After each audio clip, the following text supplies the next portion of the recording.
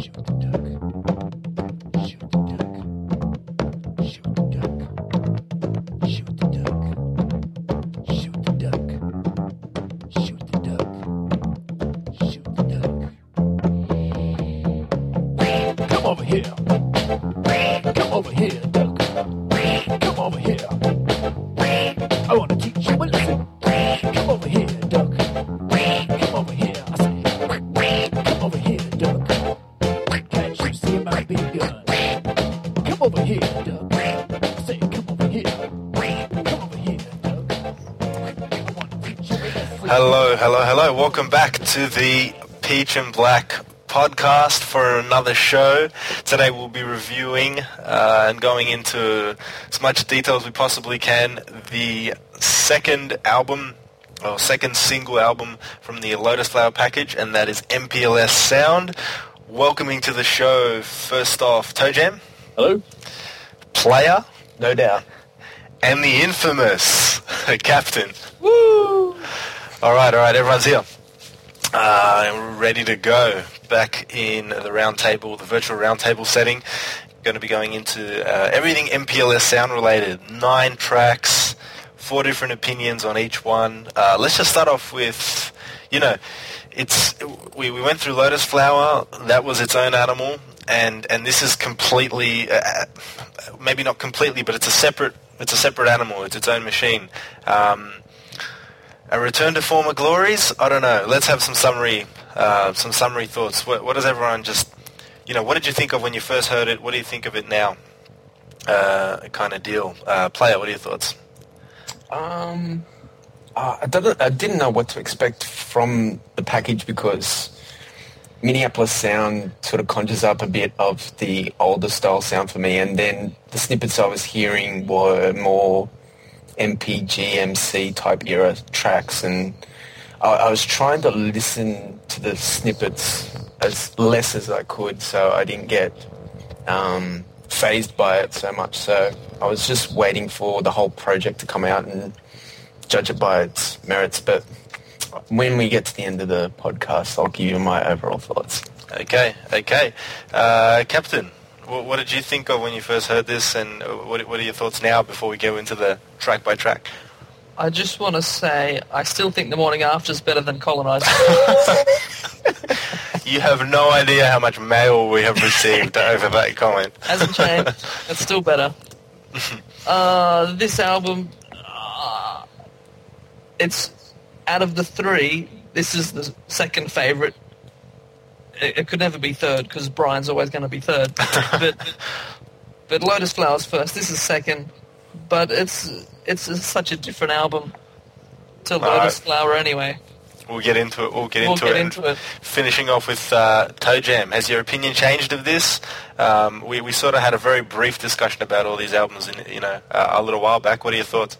Yeah, it has changed a bit. I was probably I won't go into too much detail, but I'll just say I was really happy with this and Lotus Flower in terms of the way that he stuck to his vision of doing like a concept album. In the past, like Rave's probably the biggest example of this, where he's tried to put too many different styles onto one album. And I think I really like the way that he's gone about these 2 projects and said, okay, here's my acoustic-y rock album, and here's my futuristic funk album. And that's what I'm really happy about in both of these releases. All right. Sounds like it's going to get heated once again, so I'll go straight into it. MPLS sound, Minneapolis sound, whichever way you call it. 9 tracks, slightly less than 50 minutes, very similar in length to Lotus Flower, but very, very different from a musical point of view. Let's open up with track 1, which is Never Be, There'll Never Be, and in brackets, another like me. There'll never be another like me. I'll just go into this straight off the bat.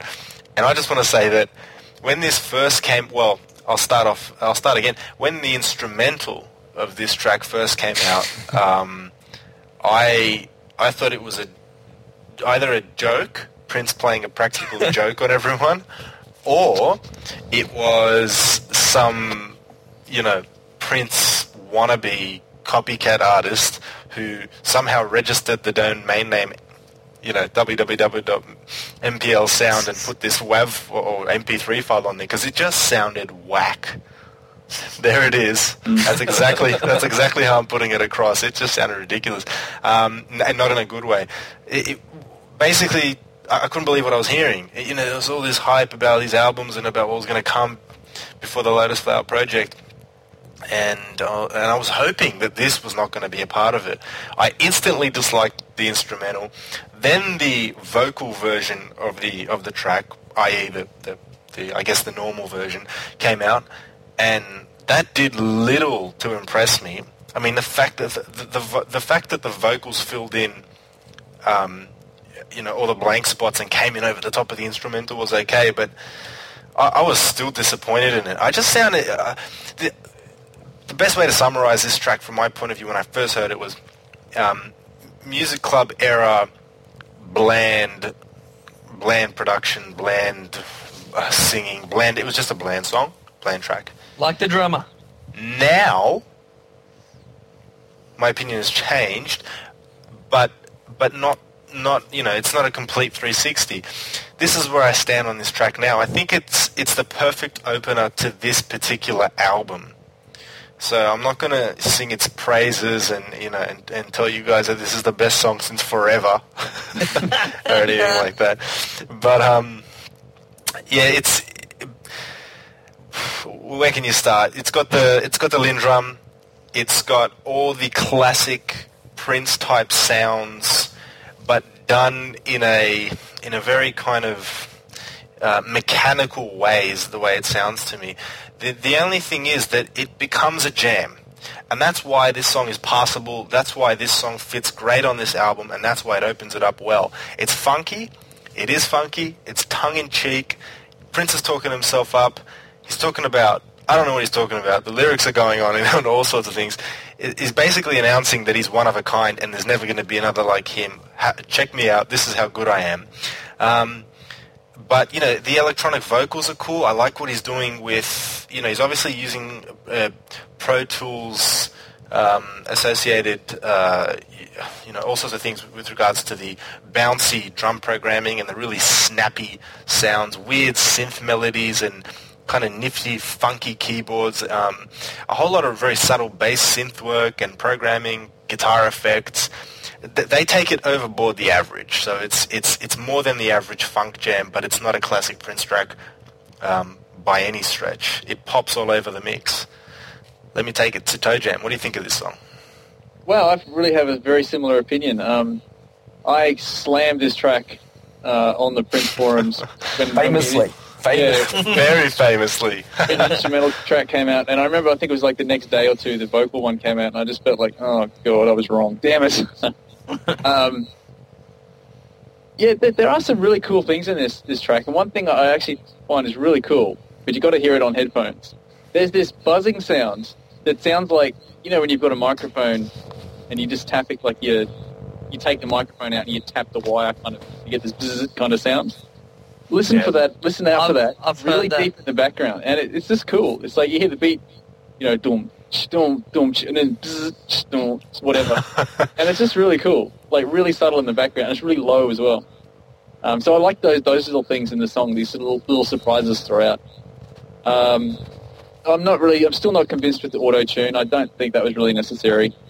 I think I said it worked for a song like Boom, because it kind of had that futuristic vibe, whereas this one, I don't know, still not really convinced with it. But there's some really nice juicy guitar in there too. There's, the don't throughout.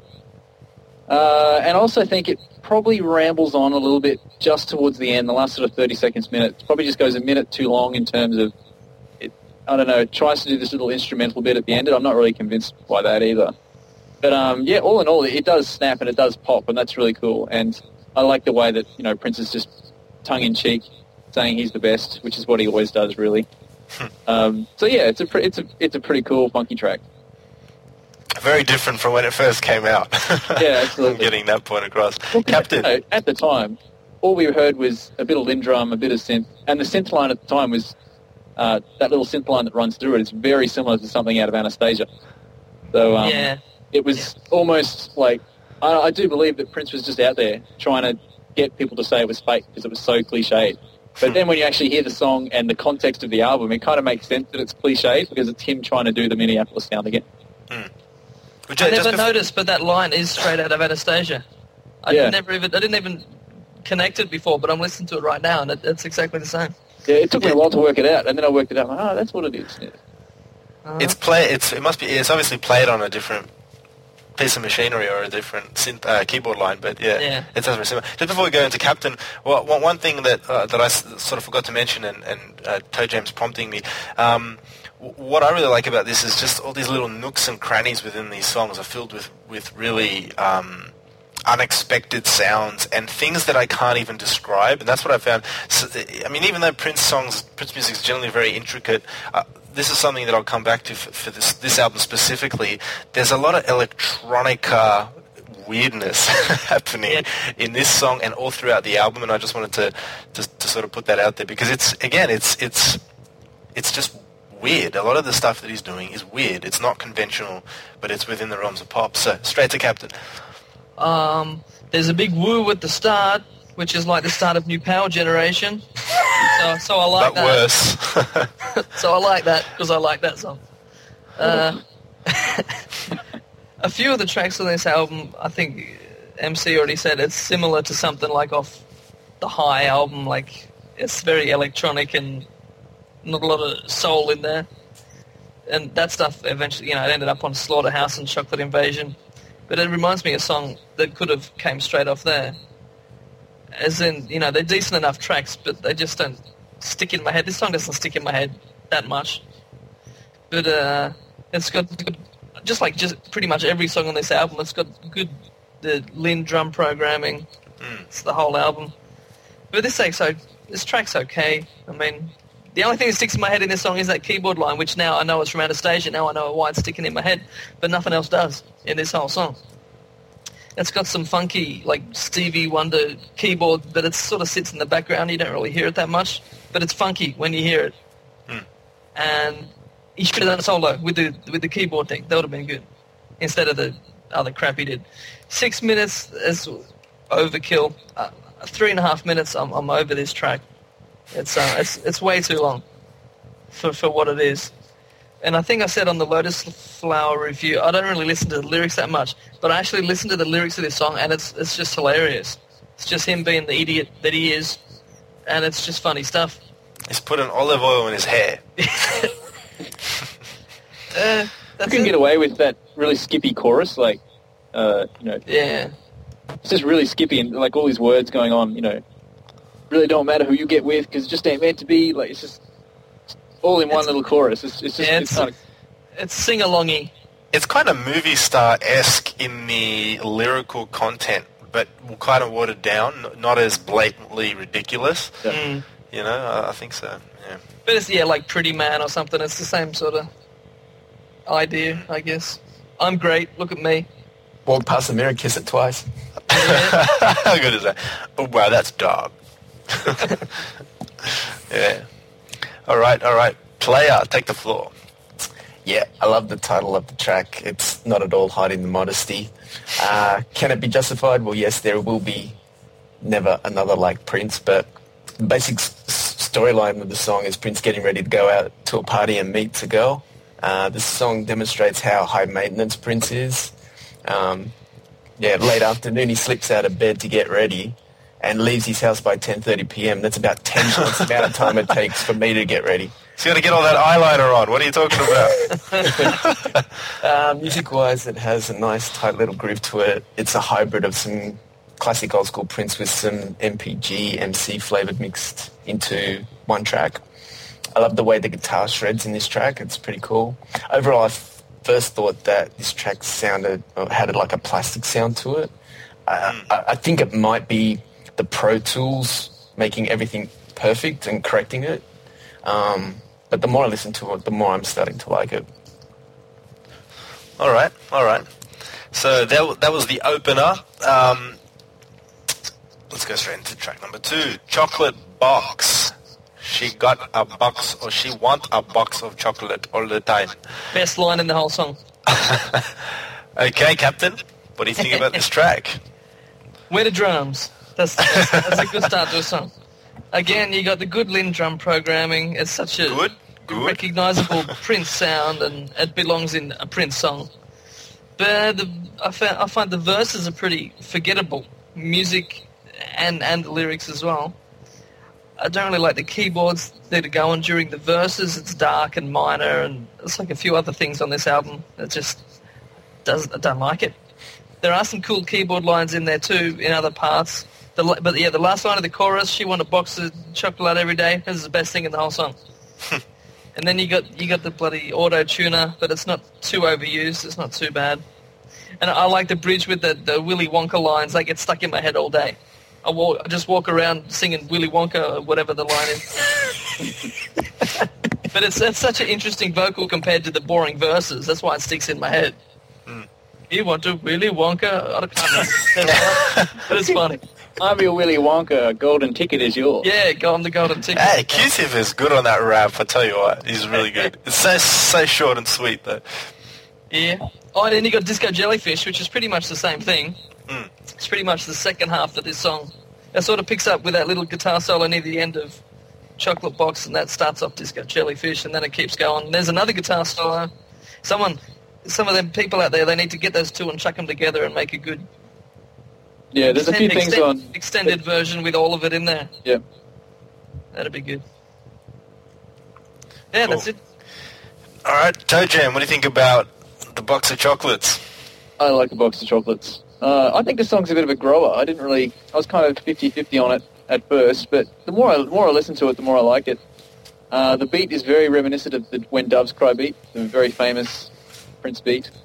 I like the bit that Captain didn't like, the bass line, synth line that goes through the melody. The verse, You mean that down, yeah, I don't like that. I like that, especially the way it drops an octave. Yeah. Dun, dun, dun, dun, dun, dwah.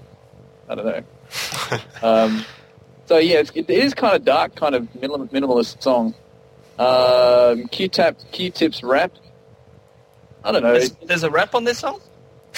Q-Tip. I never Yeah. even noticed. That's your I'm Willy Wonka serious. rap. Yeah, that's It's a Willy Wonka rap. I thought that was Prince. No. No way. I wasn't sure, actually. I thought it sounded like him, but then a couple of times I thought it didn't sound like him. Okay, it's Q-Tip. There we go. Exclusive here on Peach and Black.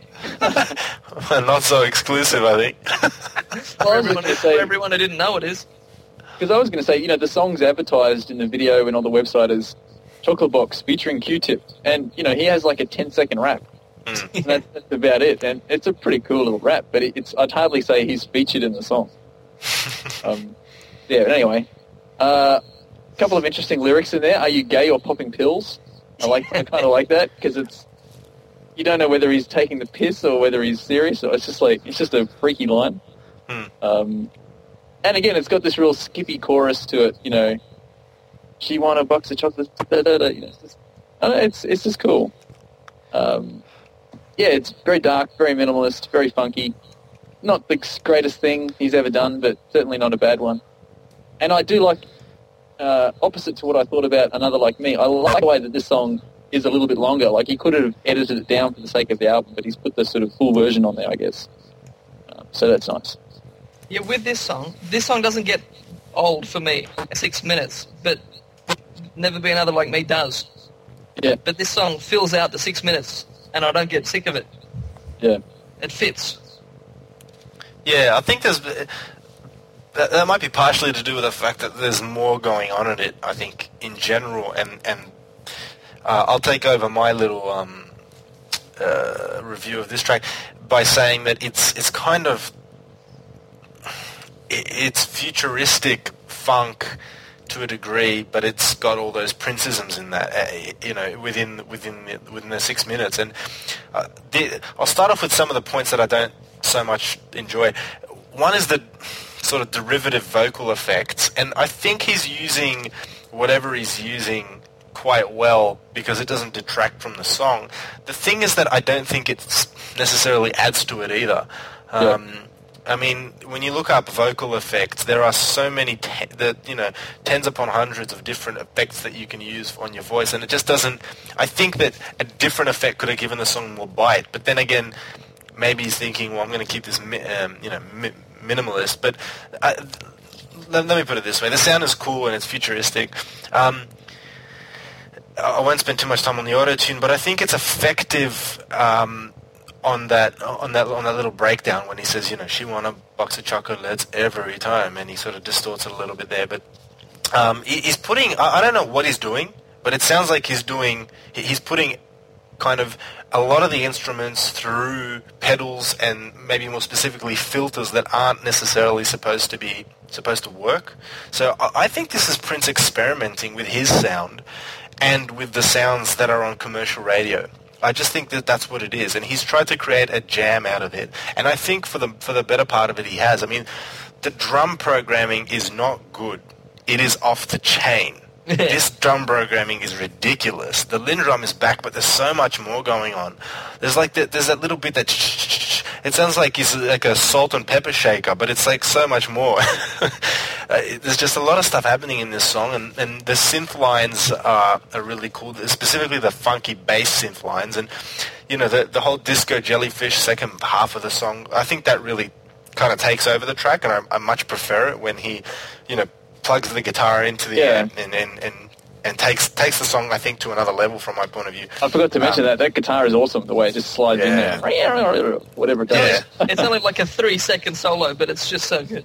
Yeah, and that's the brilliance of it, I think, because that's all it takes. It's this thing about, I always think that Prince is he's got just this touch, timing, a deft touch of timing, and then also timing's not enough. You have to know what to put in there, and that fits perfectly. Q-Tip sugarcoats it. I think it's the best pseudo hip hop R&B song that he's done ever. I don't think there's a better hip hop R&B song that isn't so derivative. In my opinion, but there's a lot better on this album. But this is funky. This is popping, and I think it's devious. A lot of these songs are devious. Track 1 was devious, and this song's devious in the sense that if you don't sit down and listen to it properly, you're going to miss a heck of a lot. Because I'm telling you guys, I mentioned this with Lotus Flower, and I don't want to repeat myself, but this is a completely different album, and there are so many little just details, sounds, like little sound details, sound bites that he's got all over every track, and this is no different. It's beautiful. So Jan was saying there's these little buzzy sounds. There's a couple on this as well in the chorus. It's just these. I was listening to it in the car the other day, and it's for some reason in the car it's really obvious, these little ticks during the chorus, and yeah, you'll hear them. It's good stuff. There's much more in there than I think any of us can even appreciate at this point in time. I think you just need to listen to it literally tens of hundreds of times before you figure everything out. And it's beautiful. Player, what are your thoughts on Chocolate Box? All right. When I first heard the 30-second snippet on Lotus Flower website, I hated it. And then a lot of people online were like, well, it's only the first 30 seconds, don't slow down just yet until you hear it all, which was a good point. So about 2 days before the Lotus Flower website opens, there was a second leak, which initially I thought was the actual song, but it was quickly pointed out it was a demo because there was no Q-Tip on it. And when I checked out that second leak, I still didn't like the song. In fact, I hated it more because it was just seemed too simple. There was no instrumentation, there was no hook or melody as such. It was just a basic beat and nothing more for about 2 minutes into the song when that keyboard line comes in. There was no Willy Wonka. No. And at that point, I thought Disco Jellyfish was the superior track. There was more going in that track. It was far more interesting to listen to. But once it finally came out, I thought it was an improvement. But to me, it sounded like an 80s video game soundtrack. The keyboard sound. It does. Yeah. The guitar riff. Yeah. The guitar riff, it sounds like I've just been taken up by the Mario Brothers, by the Pac-Man ghost. Yeah. Yeah, actually, that sound, that guitar sound, it sounds like he's run it through an MP3 like 50 times, and it's just become so compressed. It's just that wow. Yeah. But I think that's what gives the song its unique flavour. Yeah, he's experimented with it. Yeah. I'm going to points for trying something new in his approach to the song, and it does grow on me, but it's too novelty of a song for me to take it seriously. It definitely has that Black Eyed Peas, Fergie style of hook in the lyrics, which, I don't know, it just pisses me off. Which is not, but I have to just, sorry for interjecting, but that's not even a Black Eyed Peas hook in the first place. They're biting off so many other artists from the like late 80s, early 90s. Oh, yeah, for sure. Stuff. For sure. Yeah. But that's, yeah, I don't see that if Prince should go down that road as well as them. But anyway, I just want to ask a question. Is the discotheque making Prince a wreck or erect?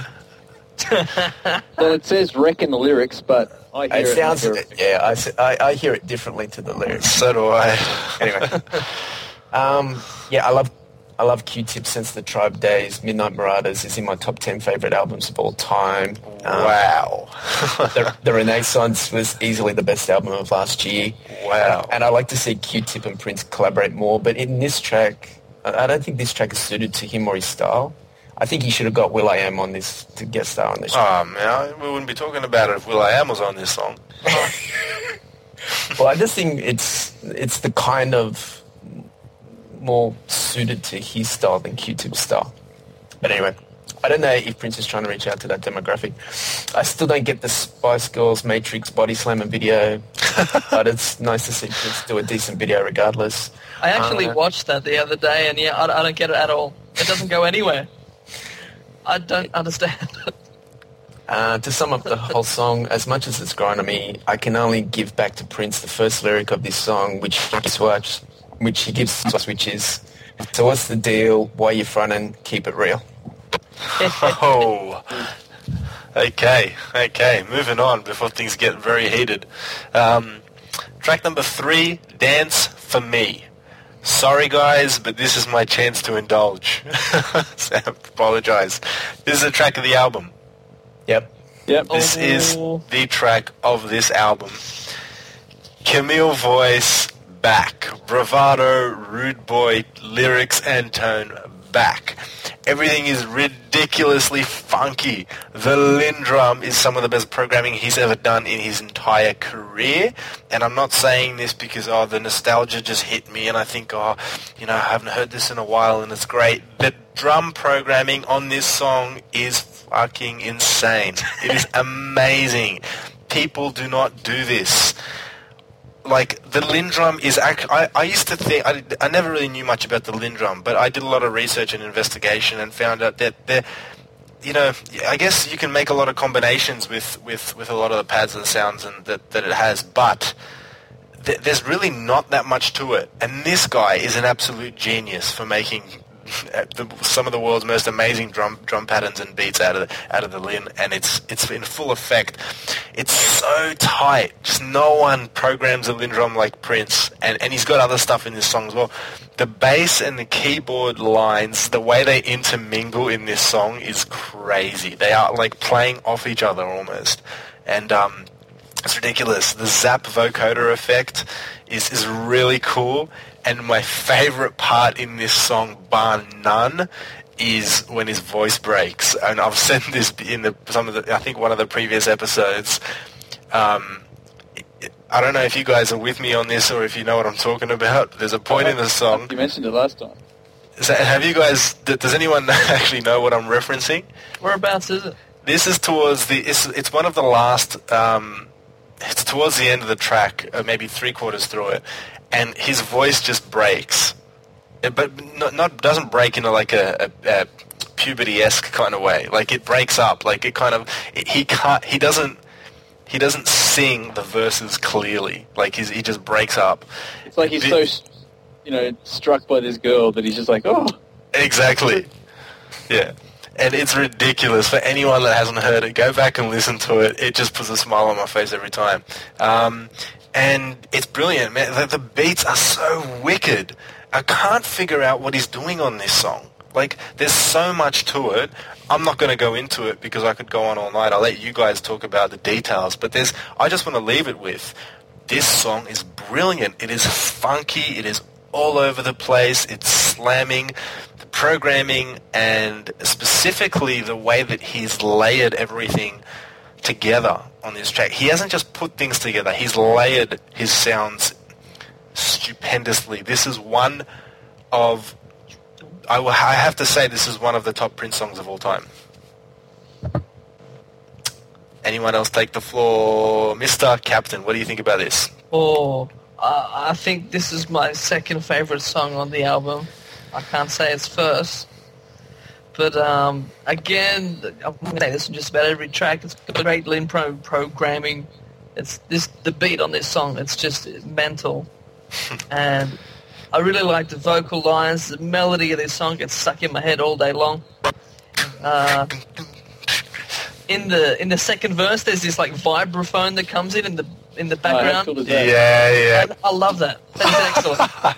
That reminds me of the marimba on that other track on Lotus Flower. It's just this weird little thing in the background that fits so a lot of perfectly, people might doesn't not even. A lot of people might not even hear it. But every time I hear it, I go, "Oh, there's a vibraphone." It's not a harpsichord, but you know, It's almost as good. it's almost as good. Panther kind of thing. It's awesome. Yeah. And there's a lyric somewhere, and there's something about the pale moonlight, and that's just straight off Batman with the Yes. dance Yep, with the yep. devil. But the Dark other thing that annoys sunglasses. me- The other thing the only thing I can't even speak. The only thing that annoys me in this song is the synth that doesn't go anywhere. Near the end, it sort of builds up, and then nothing happens. But yeah, this is one of the best songs he's written in a fair few years. But just that synth annoys me. It sort of builds up, and then it just dies, and nothing happens. All right. Before we get to anyone else or even player, I just thought before I forget about this point that I didn't mention. I think it's probably this after the voice breaking incident. That my second favorite part of this song is the little, just the ascension and then the descension of notes. I don't know what it's called. I don't know what he's doing it on. It's probably just some sort of keyboard effect where it sort of goes. Do you guys know what I'm talking about? Yeah. Minor arpeggios. That's right, arpeggios. That's the word I'm looking for. We've got a master technician in the house. That's good to hear. Yeah, that is exactly it. The arpeggio effects are unreal. I've always wanted him to just use that structure. Like, when it comes to guitar, Prince mainly plays, this is something I can talk about, in mainly pentatonic scales. Sometimes he goes into Dorian, etc. But that's it. The arpeggio, brilliant. He's done it. Sorry, Captain, you got anything else? Nah, that's it. Okay, all right, player, what do you think about Dance For Me? Yeah, this song is funky as all hell. It's a hot track. It incorporates some signature Prince sounds, Lynn drums, the Camille voice, but it also manages to capture an 80s funk feel. It sounds a lot like Zap or Cameo, Daz Band, Midnight Star. Yep. Early 80s Bar-Kays even. Even as someone pointed out online, it's a little bit like Wawa Ni.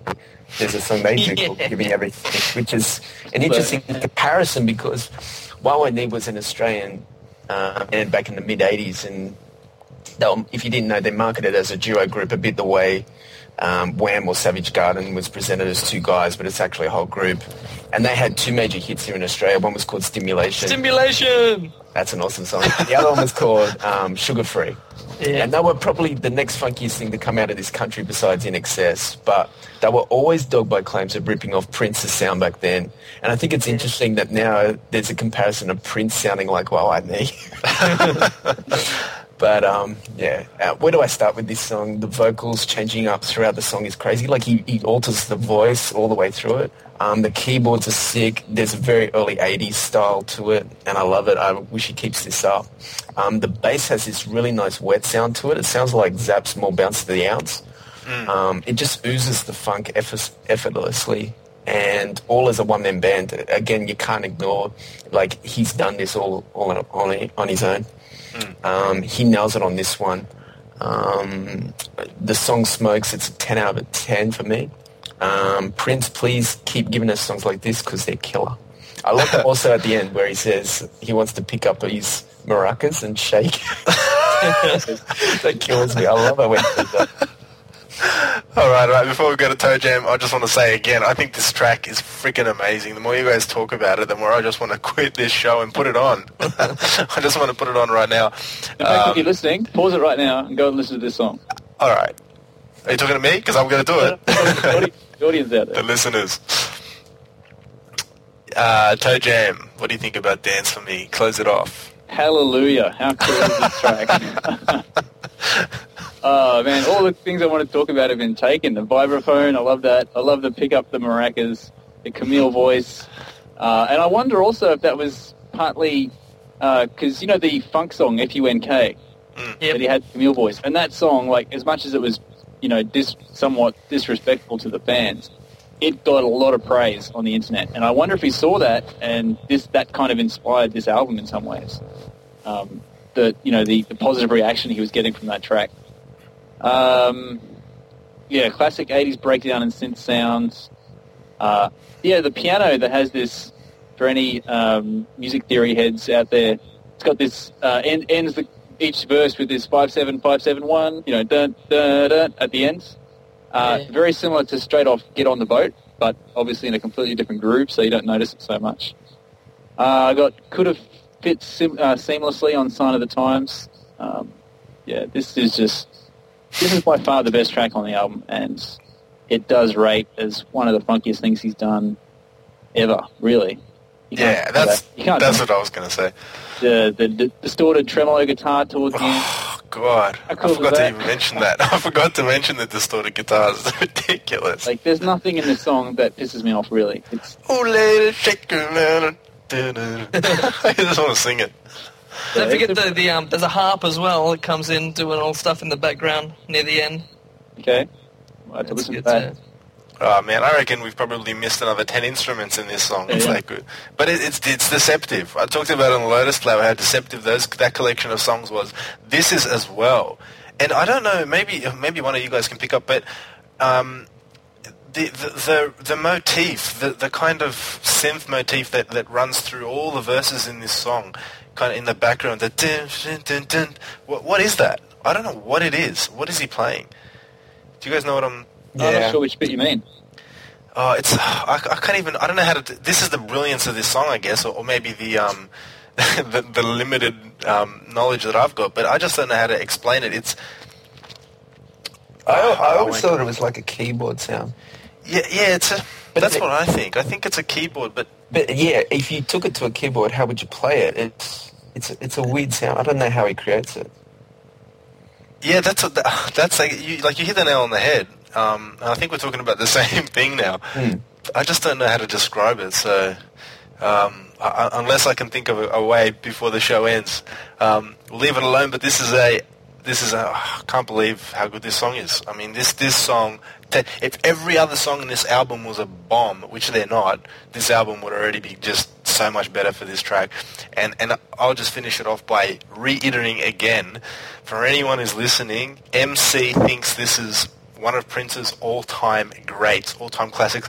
You can put this song next to anything he's ever done and just be wow. 2009, Dance For Me. Oh, don't forget that you got that big vocal thing at the end with the 50 million Prince voices. Straight off That's good too. Straight off the Symbol album or something like that. Yeah.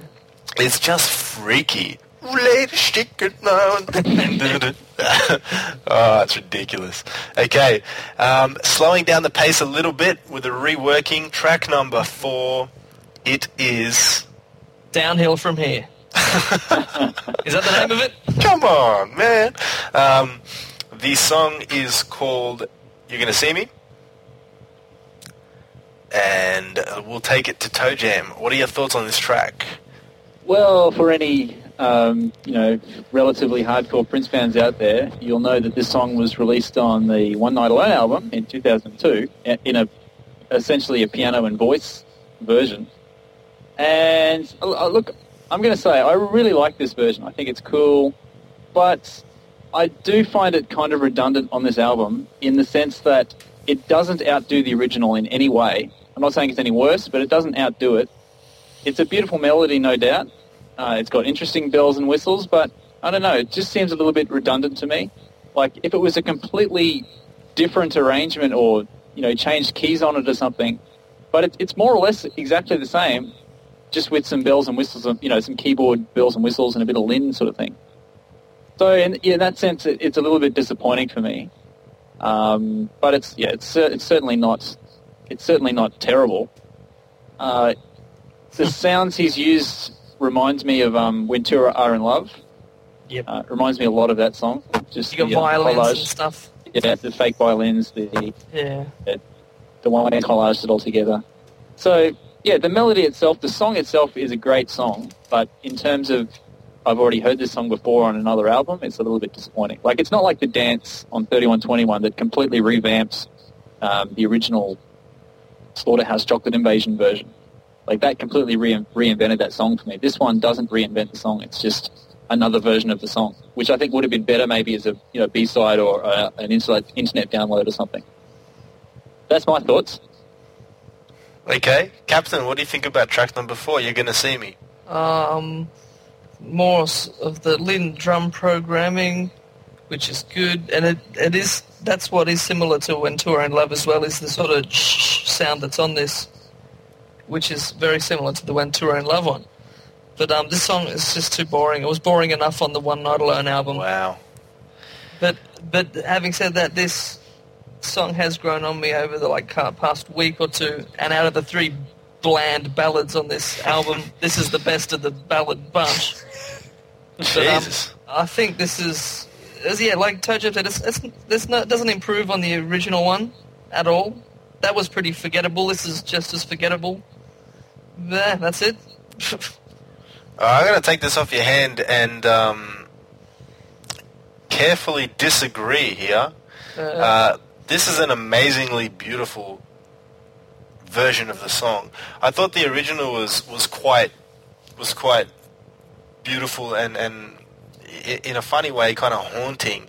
But this is very sweet, and it's the difference that I feel here is that the embellishments that he's done, and Toe Jam's right, it's not in a different key or anything like that, but where I disagree with you, sir, is I think the reworking is a rearrangement, and I actually think the track is rearranged in the sense that, all right, he's kept all the basic tracks, but then he's added a lot of other arrangements, and to me that is a rearrangement, not just additional arrangements, because he's taken the One Not Alone song and he's done something more to it, which has made it different.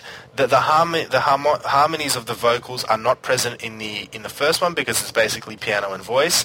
The harmonies of the vocals on track number 4 of this album are just mind-blowing. They are so classy, it is ridiculous to hear his harmonies and his background vocal work on this particular song. I actually think that because he's not doing all those vocal gymnastics, or at least not as much as on the original, more acoustic version, this sounds more heartfelt. It's a more heartfelt reworking to me, and it tugs at my heart in any case. The strings and the synths are to die for, even though they're obviously not real in a conventional sense, and the Lynn beat. I mean, come on. The Lynn and the drum programming on this is brilliant. Now, to me, Lynn drum programming doesn't need to be wicked and funky and all over the place to be great. He's taken the Lynn drum beat and he's turned this song into a slow jam. Now, if anyone can take the Lynn drum and use that to create a slow jam, and what a slow jam at that, they're a genius in my book. It really sparkles, the drum programming here. Especially, and I don't know exactly which part of the Lynn he's using, but like as in any good slow jam track, when he really hits the snare at exactly the right time is just brilliant. And he's done something to the cymbals. He's distorted them. They're jumping around all over. Brilliant. The lyrics are clever. They always were. And this is one man. Are you guys kidding me? Get lost. I have to say to everyone, not to you guys on the show, but to anyone questioning Prince as one of the greatest composers of the 20th and 21st century, you have got to be joking. This is an amazing, beautiful, heartfelt rendition of the original. And I prefer this version, I have to say. Player, what do you think? I think you're outnumbered, brother. That's fine. For me, this is a rehash. Yep. Yeah, it's nice, but it's a bit of a sleeper on this CD. It's a bit pedestrian, a bit too cutesy sounding for me. Could have done without it. Yeah, what's with him and all this, the one I want to see, you're going to see me. Sort of like a little bit obsessed by this seeing everyone. But anyway. He just likes to have the Prince Bonics on the album sleeve. That's right. You just I don't know. looking at him. I think it's interesting though that he's gone into the back catalogue and selected something and brought it out and redone it, and like he's never. I mean, lately I guess on 3121 he's done that with the dance, but I wonder why he does that. Because before in his career he never used to even do cover versions. Everything was original, and now I don't know. It's just why he would pick this particular track and throw it on this project. It's interesting. I think it's because One Night Alone was only given out to Music Box members in 2002, and this is before his big comeback, so to speak, in 2004. So there would still be a lot of people out there that haven't heard the original of this. True.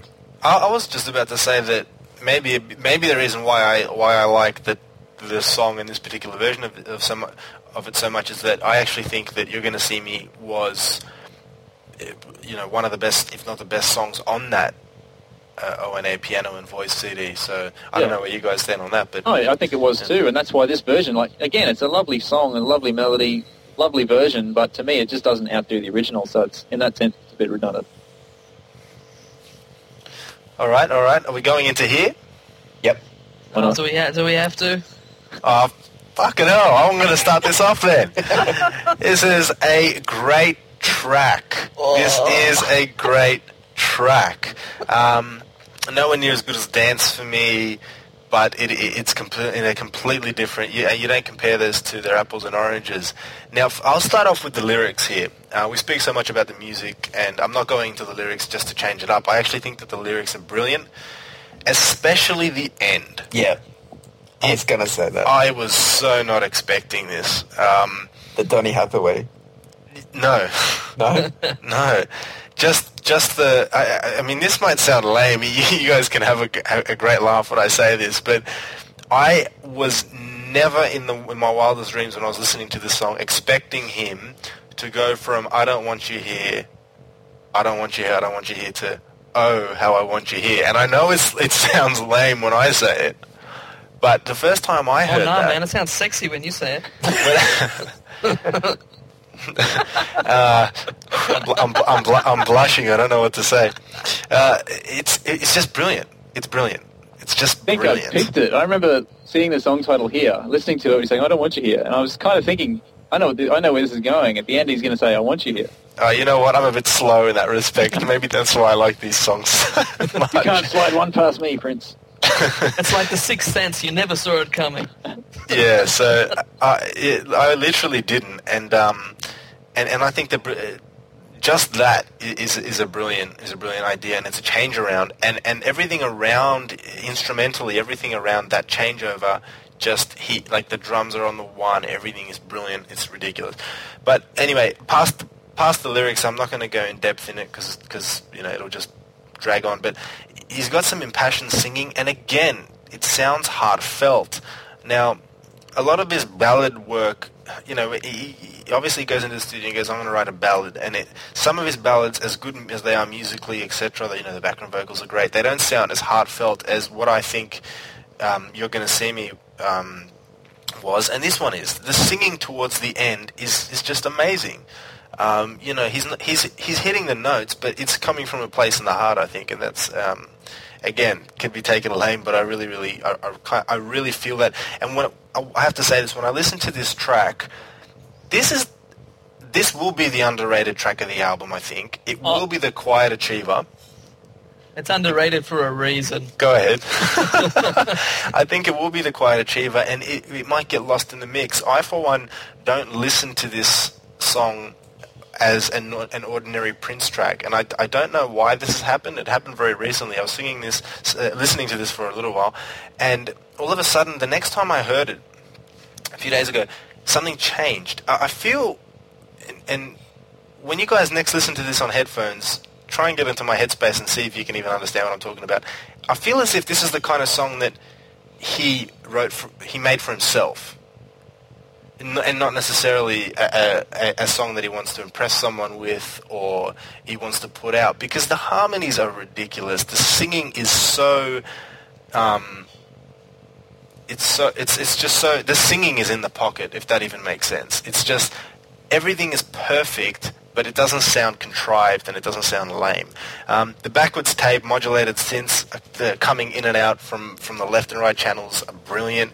The arpeggio keys in the chorus, I think that is just so cool, the way he's done that. It's a simple effect, but it's just awesome. This is a great, heartfelt song, and I feel like I'm in Prince's studio listening to this as opposed to listening to the album. Player, what do you think of this? Yeah, I agree with you. I think this song is a standout track, but I don't know if it fits the concept of this album as such. Yeah, okay.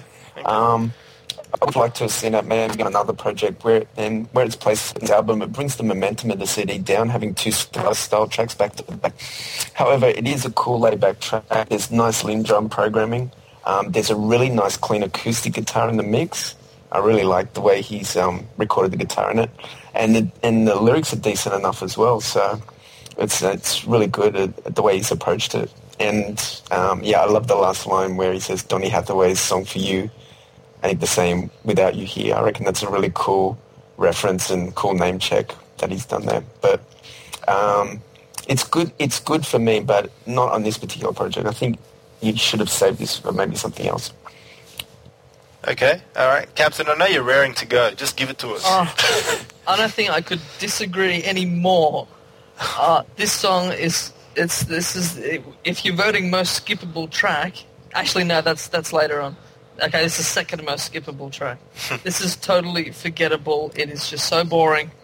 After the first minute, I was just so bored, and then there was still another 4 more minutes to go. It's horrible. The dodgy keyboard sound with that little echo on it, that is just horrible. And I hate it. The thing is, the chorus, it reminds me of some other song. I don't even know if it's a Prince song. I still haven't figured out what it is yet. I think I know what it is. But it's just different enough to throw me off every time I think I've got it. Then he changes it a bit, and then I've forgotten what it is. What is it?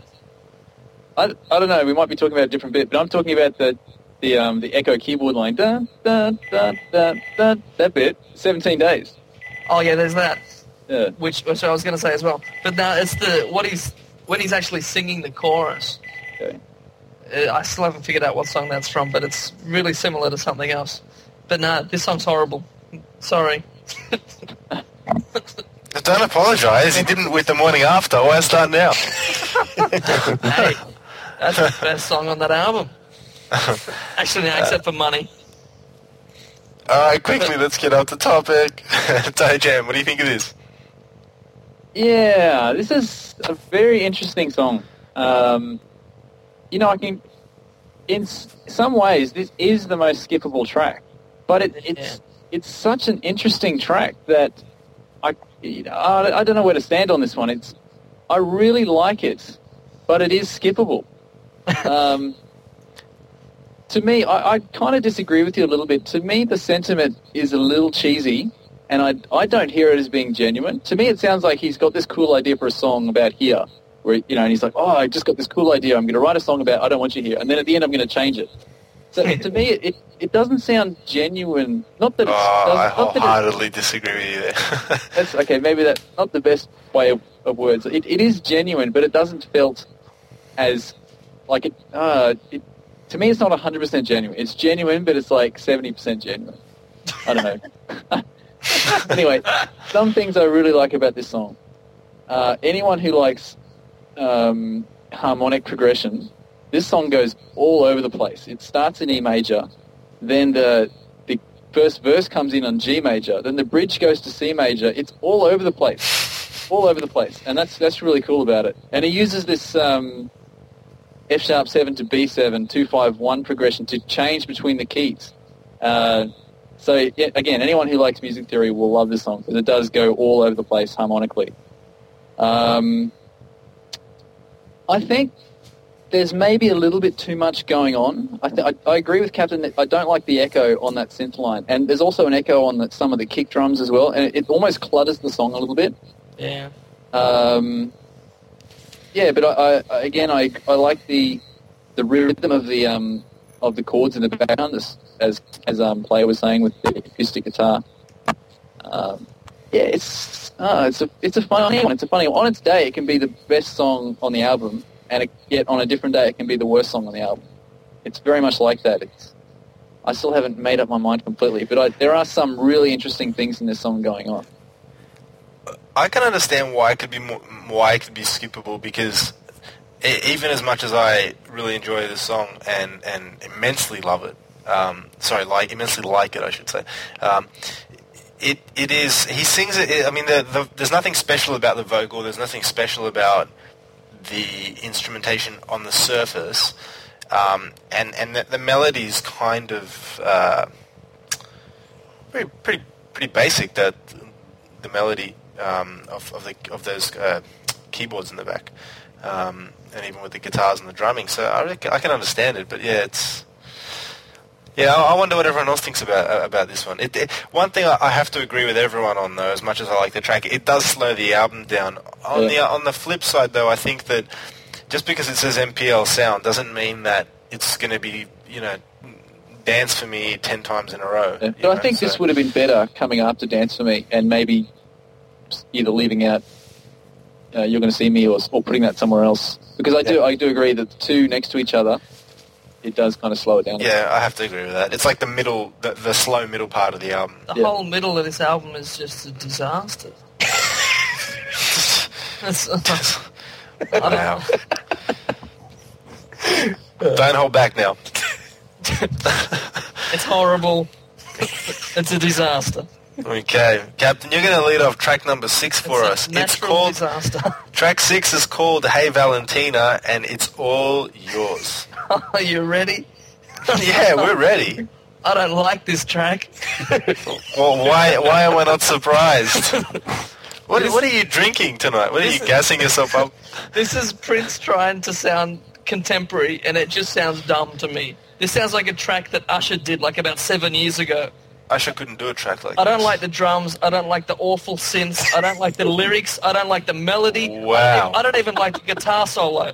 There's a melody? The only thing I do like about this track is the Hey Valentina bit that he keeps singing in the background. That's the only thing I like in the whole song. And now tell us what you really think. And yes, at 50 years old, he should be getting mothers to call him, not 30-something he's used to. That's it. Hasn't this got something to do with Salma Hayek?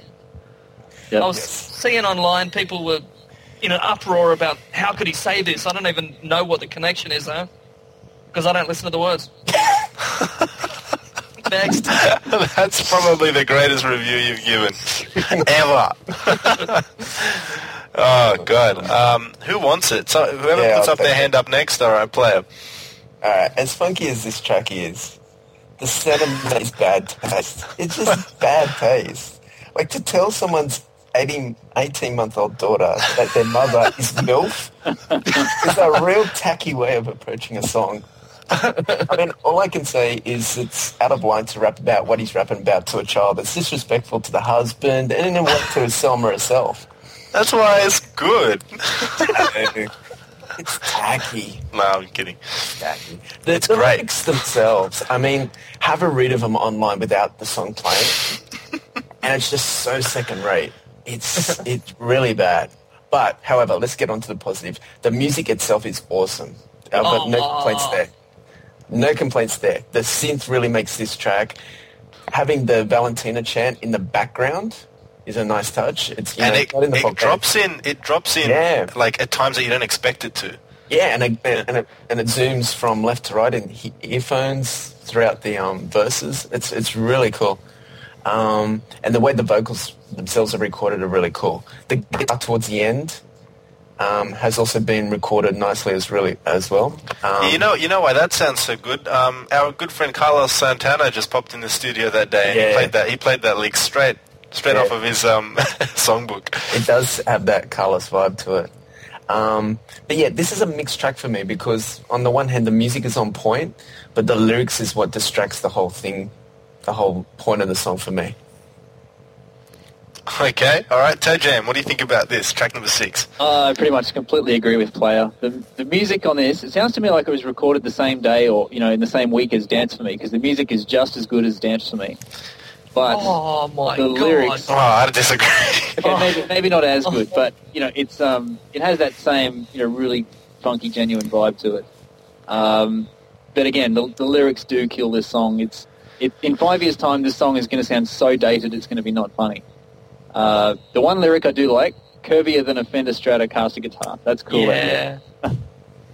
Yeah, I love the little squeaky little synth bit at the end. That dun dun dun dun. Dun, dun.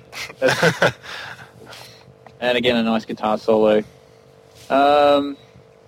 Yeah, I like the music of this. The rhythm of the I've lost what I was going to say. It has just the general, again, the rhythm of the harmonies and the chords. I like that, the way it's sort of a slightly Latin-y, Mexican-y sort of thing, which ties in with the lyrics, I guess. But yeah, a great song musically, kind of spoiled a bit by some cheesy lyrics. All right.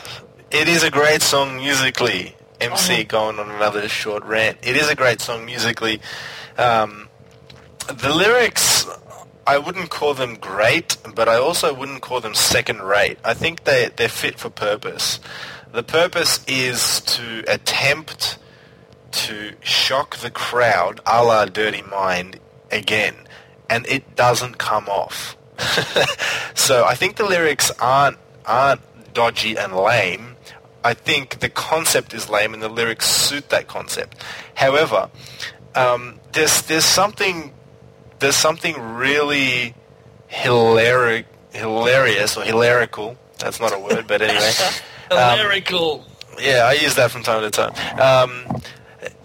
About a 50-year-old man, and no ordinary 50-year-old, granted, but talking about, what you guys have already mentioned. But what I think something that no one else has mentioned so far is Stuff the Baby. She's married.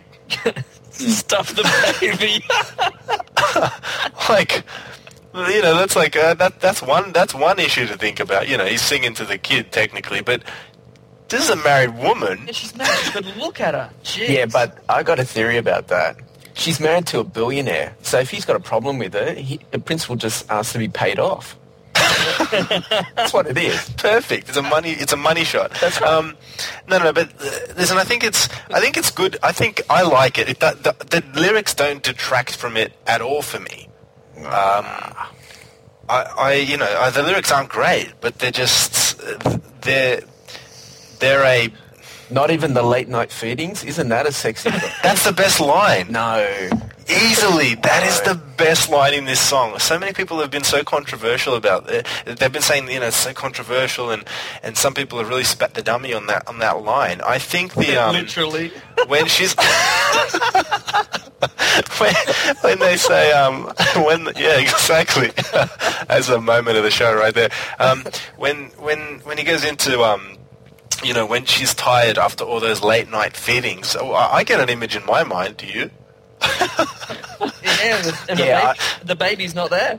I tell you what, if you thought Brio was doing well, that was because of the air conditioning. Salma don't need no aircon. Let me put it that way. It conjures up for me. The thought of that song is Selma herself is a breastfeeding advocate or something. And she went the African baby. That's right. She went to the third world country, and there was some mother that couldn't lactate or something, so she fed the baby for her. What a photo op that was. Where were the cameras is what I want to know. They were there. I can imagine Prince sitting around, like with his band or whatever, joking around, going, "Oh, that's the luckiest baby in the world," and then it's like, "Hey, I'm going to turn this into a song." And it probably sounded like a really cool idea at the time, but then I still think this is a good idea. As crazy as okay, let me go back. I'm toying with you there. I don't think it's a good idea. You'd have to be mad to say it's a good idea. It was a good idea, but I think it's funny. It's hilarious to me that this guy is actually talking about the stuff he's talking about. Yeah, you got to point it. I mean, I don't understand how people can say that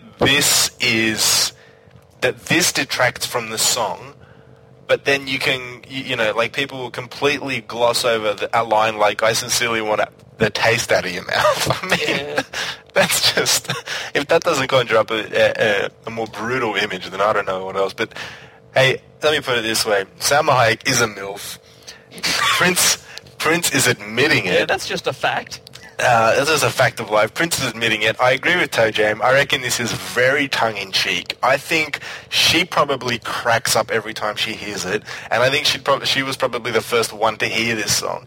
Well, let's not forget she directed the Ti Amo Corazon video. Yeah, so know, I agree that he's probably sent this to her as a bit of a joke, and she's gone, hey, that's really funny. You should put that on the album. Yeah, and I mean, she's Latin. She's walking around strutting the stuff. I mean, this is no problem. This is like, like any other day, another day in the life. So, let's leave the lyrics to a side because they don't affect me much. But the Latin style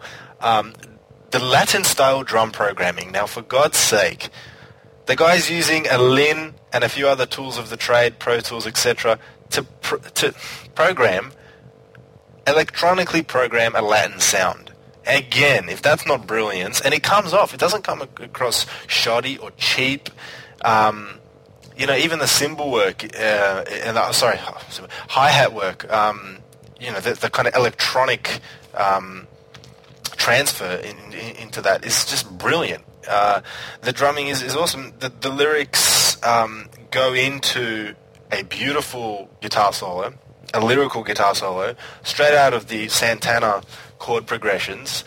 Again, he's playing, Latin blues rock, with his eyes closed, but it comes off nicely. And it's a wild track. It's got best bells and whistles galore. The only thing that I think does spoil it is the kind of dated 80s. As much as I said that I agreed with the Youthy Toe Jam with the little, this is going to come off bad, but there's little dun, dun, dun, dun, dun, oh, anyway, that was ridiculous. But there's little, I know what you mean, whatever you call them. I think it sounds a bit Miami Vice for me. Yeah. It's just like, straight out of Grand Theft or something. So that aside, I think this is an okay, an okay song in comparison to some of the harsh criticisms that you guys have put out there. But it gets better, or does it? Does it get better with time, or doesn't it? I don't know. Track number 7, Better With Time. Toe Jam, what do you think of Better With Time? I really like this song. I really like it. It's so... this song sounds genuine to me. This one sounds really genuine. I don't know if it fits the album, really, but it's such a nice song. It reminds me of Silly Game, Man of War, You Make My Sunshine, but it's a lot more simplified and straightforward. Some of the background vocals on this kick me in the back of the head. The way they fade in, I've got the time written in here to check it out. 3 minutes 23. These background vocals just fade in from nowhere, and it's just beautiful, absolutely beautiful. Lyrically, I think it's a nice sentiment as well, saying you get there with time. And Prince is somewhat famous for people saying that he never ages, kind of thing. So I think he's repaying the compliment to someone. I'd like to know who the song's actually about. That'd be quite interesting to find out. Yeah, it's about, what's her name? Kristen Scott Thomas. Ah, yeah, I think I do remember reading. Okay. How do we find that out? I think I just... Lyrical references? Yeah, I remember reading it now, but is there any sort of reason why I got that? No, there are no direct lyrical references that I can spot. The only thing is that I read in a few various, a few pieces, that pointed to that, yeah. And supposedly they met, etc., and all that kind of stuff. So, yeah. So there's a line that she said to him in this song, reportedly. Okay. No, but yeah, generally a beautiful song, and I think, I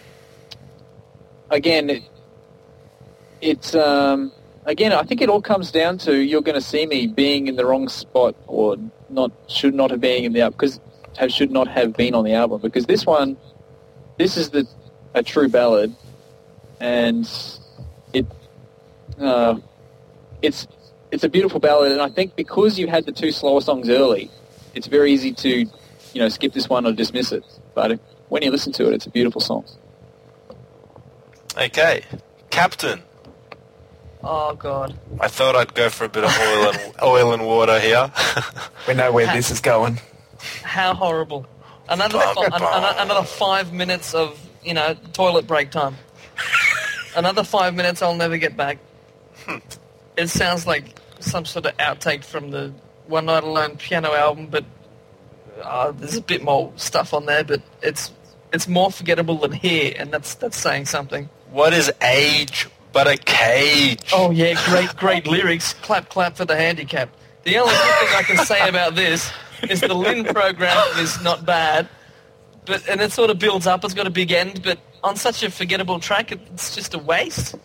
I think the ending does seem a little bit forced. It sort of comes out of nowhere, and this big splashy ending. It's like, I don't know if I really needed that. Yeah, he just tacked it on the end because he needed an end. Yeah. But no, this song's just, it's not going to get better with time for me. It's just going to get, I'll never listen to it again, so it's not really going to get worse, but it's not going to get any better. Player. Yeah, I think this is a nice track. The beat reminds me of the same tempo of Insatiable. I think you could sing this song over the instrumental of Insatiable or vice versa, and it would work. It's by no means his greatest ballad, but it's interesting enough to hold some interest in the vocal delivery and the key changes. It may even work better as a straight piano piece without the bells and whistles attached.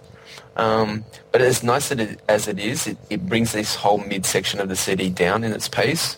I kind of agree with Toe Jam with the two back-to-back and then this. It's a bit much.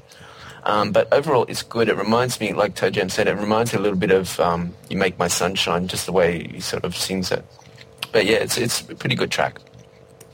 I won't say much more about it other than I think it is a mature, passionate, serious composition. It's a good attempt at summarising a thought, and the thought is obviously he's met this Kristen Scott Thomas again after 20-odd years of working together, potentially not seeing each other. She said to him, this is going to be awkward since, you look the same as you always did and look at me.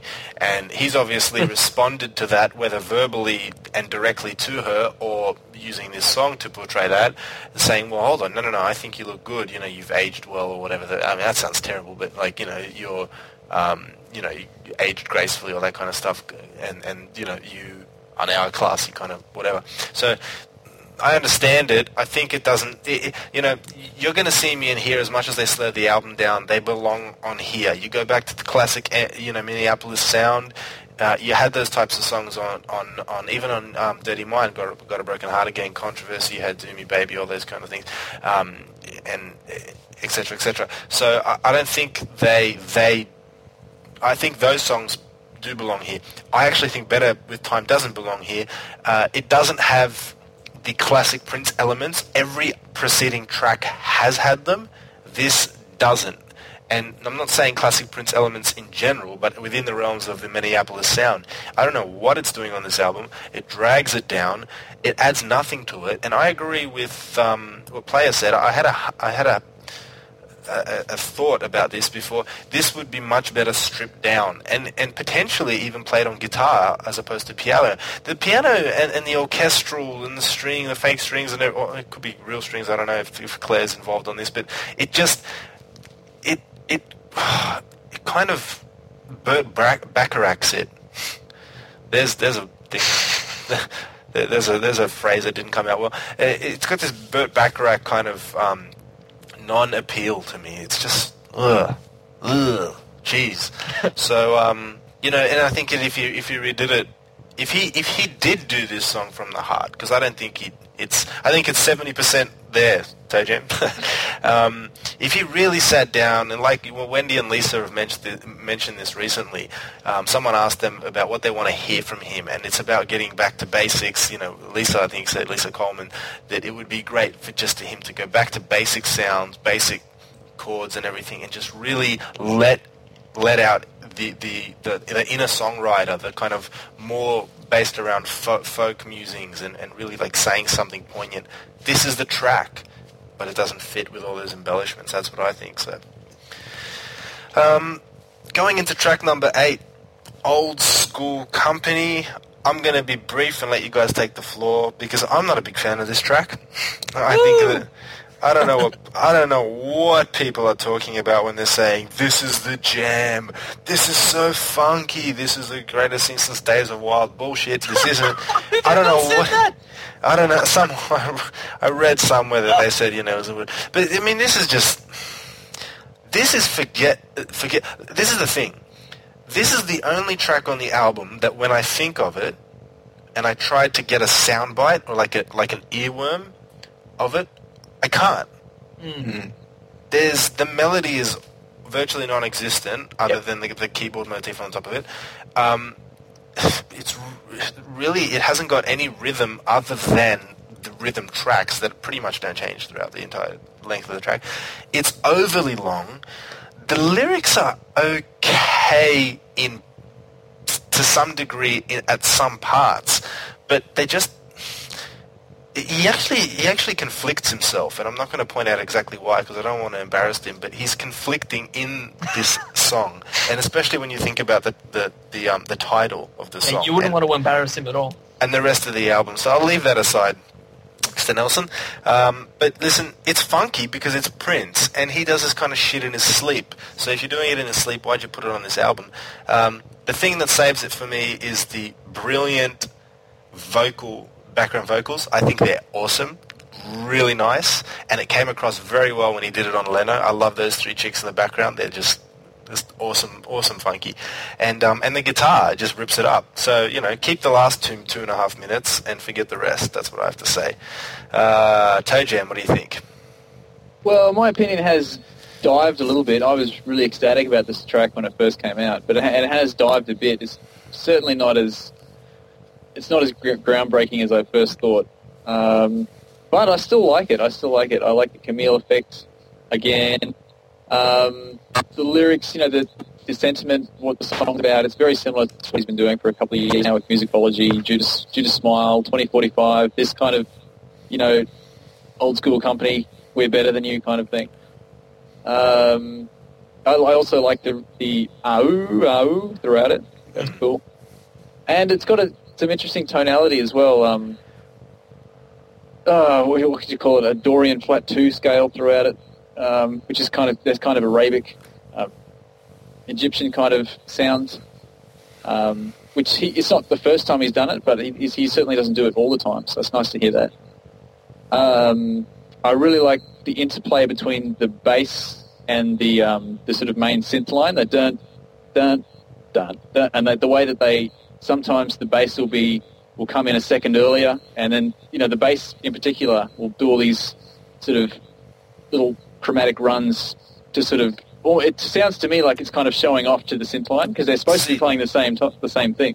Those runs that you're talking about kind of sound disjointed to me, especially when you put the drum over the top of it. Like the kick. The kick just comes in too late, I think. No, there's one cool bit where it breaks down completely and you just hear the bass synth line going bum, bum, bum, bum, bum. It's just like straight out of Inspector Gadget or something. So I don't know if that's a compliment. No, that is a compliment completely. Yeah, the name checking all the celebrities towards the end, could have done without that. As we all know, he's been spending the last 3 years in LA just with celebrities, so it's like, yeah, who cares what CeeLo and all of them are doing. Yeah, overall, I think it fits the album. To me, it's kind of the centerpiece of the album without being the best track, if that makes sense. So yeah, it's not completely overwhelming, but it's still a funky track. I like it. Okay, Player, what are your thoughts on the second last track of this album? All right, it's got some nice Prince trademarks, the Camille voice, the funky rhythm guitar, but as a whole, for me, it's very, very weak. It's funky, but he's done way funkier than this in the past. Like, way in the past. You can name, 10 tracks off the top of my head that's way funkier than this. I was talking about songs that are bland, and this one kind of would fit in that category quite nicely. Yeah. It sounds like 85 to 89 era hip-hop for me. The beat is a bit too simplistic. It could have been done with a bit more bounce. The beat, a beat that it's extremely similar to this, it's far more interesting, is Craig Mack's Flavor in Your Ear. If you could remix that song with this track, it would be banging. Like that's you could instantly make it more interesting by putting that in it. That's what it needs. I think that it's a slow tempo as well. It just sounds like it just needs a really good remix. What ruins it for me mainly is that keyboard preset is the same one that's used on that home track, I think, from the Bria CD. Oh, yeah. Oh, I hate that. I hate that sound. I have trouble trying to separate the two songs because when I hear this song, I'm reminded of that song. I like the live rendition way better than this on Jay Leno. The lyrics are quite good, and it indicates it's one of the more recent songs written. Yeah. You could tell it was like maybe probably the last one written for a couple of reasons. Just The bailout.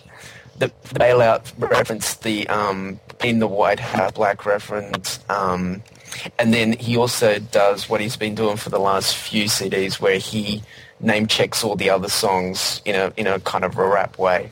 So you can tell it's one of the last ones he's written. It's a nice track, but like I said, he's done way funkier than this in the past. Daddy Pop. Someone say Daddy Pop? Not quite. Captain, close it out. It's my song. It's just horrible. Straight up, I hate the synth. I'm just happy, first of all, that most of you don't really like this song, which is great. I can't believe that I agree with you. I can't believe that I agree with you in calling I hate the this synth. more or less a piece of junk. I hate what the synth is playing, and I hate the actual sound of the synth. It's just more Prince trying to sound cool and failing, I think, miserably. With the flop hats, gold medallions, and fake grills. Just kill me now. It's just horrible. It gets a bit better. You got the funky guitar coming in, but overall, this is just I don't like it.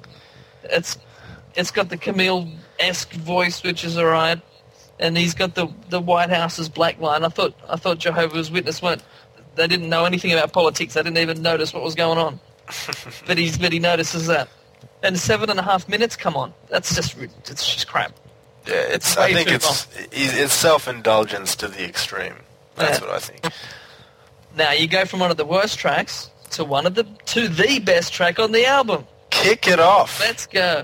Kick it off. Yeah, all right, let's go. Do it. Start it up. Track 9, No More Candy for You. Best song on this album.